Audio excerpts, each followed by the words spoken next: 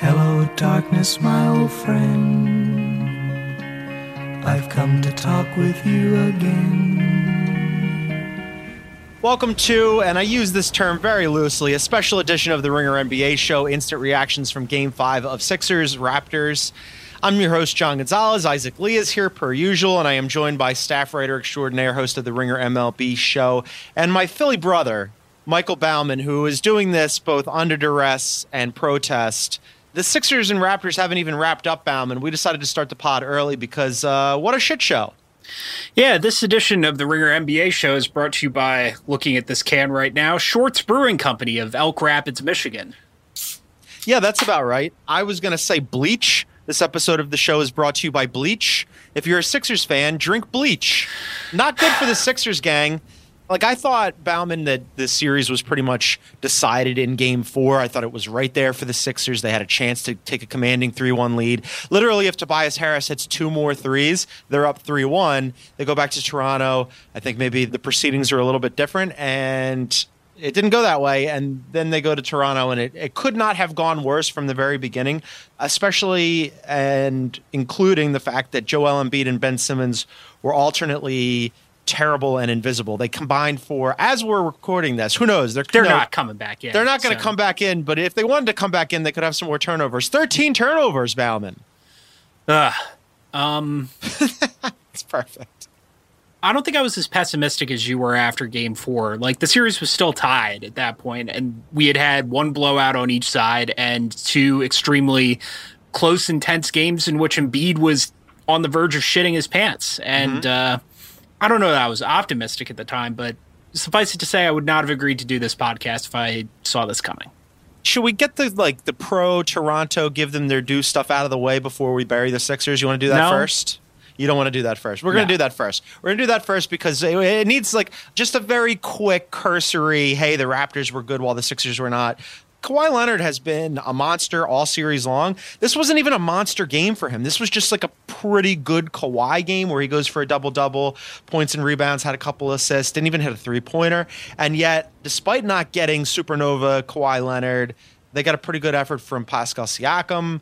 All 5 starters scored in double figures. The bench looked better than it had looked. Ibaka took a giant elbow to his head from his teammate and, still stayed out there.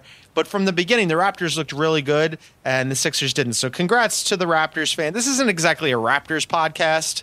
If you live in Canada, good for you. Congratulations. Yeah, and the Sixers turned the ball over and didn't shoot that well, and still are not shooting that well, and are still turning the ball over. So the Raptors, I think, do deserve a lot of credit for holding the Sixers down on the defensive end. Kyle Lowry stepped up in a way he didn't early in the season, but also the Maple Leafs choked, and Mitch Marner's super overrated. So I'm just looking for whatever I can.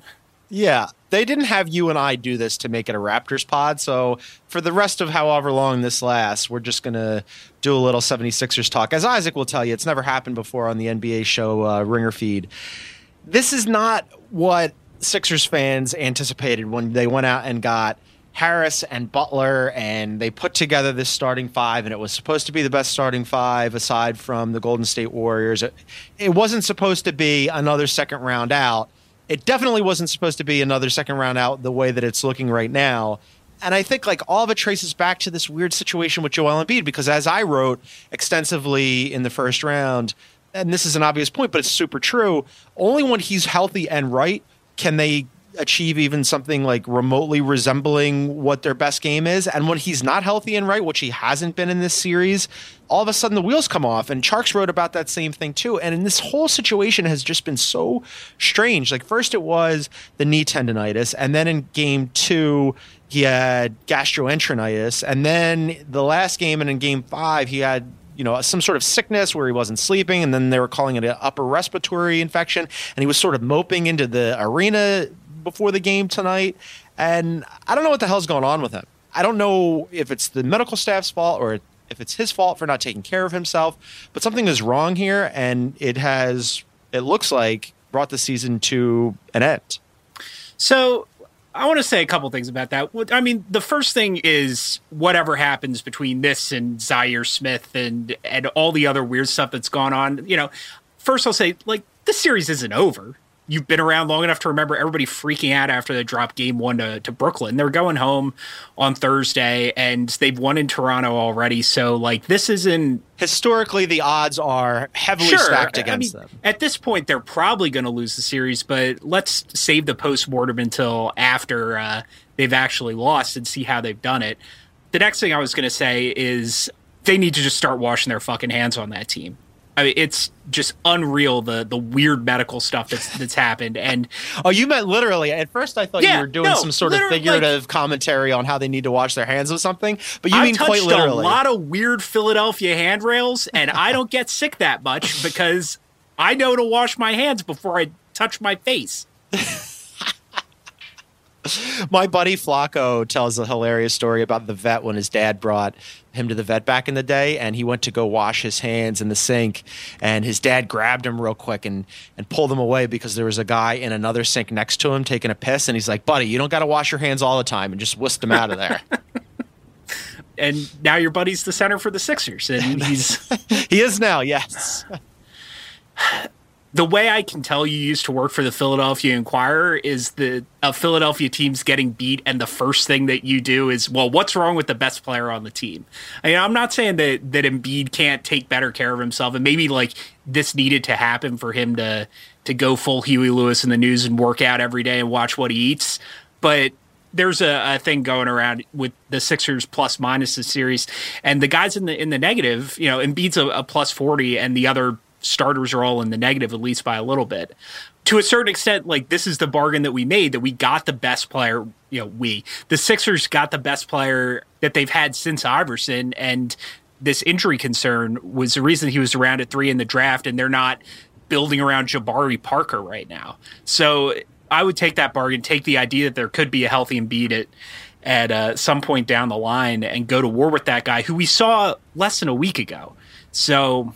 I don't know. Yeah, no, but that's what I'm saying. Like, yes, I agree with you that he is still their best player. Yes, I agree with you that there are plenty of nits to pick beyond Embiid here. And if we're really focusing on like how this series turned, you could point fingers in a number of different directions that don't land on Joel Embiid. I'm saying, though, my point to revert back to my Philadelphia Inquirer columnist days, it's simply like the ceiling isn't high without him, right? Like, unless he's healthy and right, it's absolutely. Just like you're not going anywhere. So, and it's just sort of disappointing because it did seem after they win those 2 consecutive games at the beginning of the series and they go up 2-1 and they have a game at home, and I'm thinking to myself, my God, like, they win this game 4, they're going to win the series. And instead, it just felt like it completely turned. I really felt like game 4 was the complete series. But all right, let's put Embiid off to the side for a second and like let's just go through this here. Ben Simmons, Brett has put him on now in 2 consecutive series, ostensibly the best player on the other team, and that's fine. And he's done his capable best on the defensive end. Offensively, you and I were slacking with Isaac during this game. Offensively, he has been an absolute and complete zero. Not only can he not shoot, but he's also had trouble finishing at the rim. I mean, he took 5 shots in this game. 5. Yeah, that's the thing. Like, I think the Ben Simmons needs a jump shot thing. Like, obviously, it would be nice if he was at least, like, Giannis is a shitty three-point shooter, but people at least have to guard him. Like, if he could at least get to shitty three-point shooting, then it would just completely change the dynamic of the way the team's constructed in the offense, and I concede all of that. He could still be he's just so athletic and so smart that he can get to the rim essentially whenever he wants. But once he gets there, like, for the level of body control and touch that he has, and Embiid does this too, and that's frustrating to me as well, is just the amount of layups that just don't even come close to going in, that clank off the backboard. It's mystifying to me that you can be that big, that strong, and that skilled and just not finish better. And so it's lost in a sea of frustrations tonight. We've seen him step up at times this playoffs compared to just disappearing and getting flustered against Boston last year.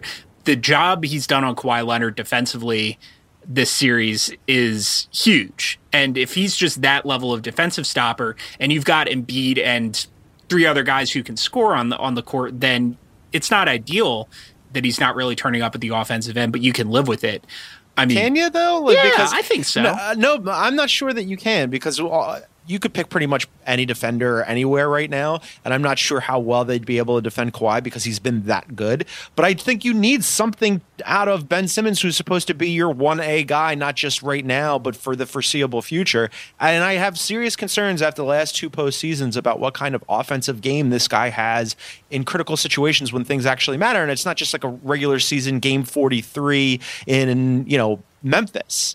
This is something where like you need him to show out, and instead he's been completely invisible. And I realize that part of that is how Brett has deployed him, but that's also been out of necessity. Like Brett, wisely, for all the cracks and knocks that he has taken, and I just wrote about this for The Ringer, like I think that a lot of the criticism of his coaching has been unfair, and I think that people don't realize what they're criticizing him for. He necessarily took the ball out of Ben Simmons' hands and gave it to Jimmy Butler and was deploying Ben Simmons in a different way because I think he realized, oh shit, yeah, we're probably not going to be able to get much from Ben Simmons, so we better shift the focus of the offense and run more pick and roll with Jimmy and Embiid and have Tobias pick it up a little bit more and try to run JJ off pin downs.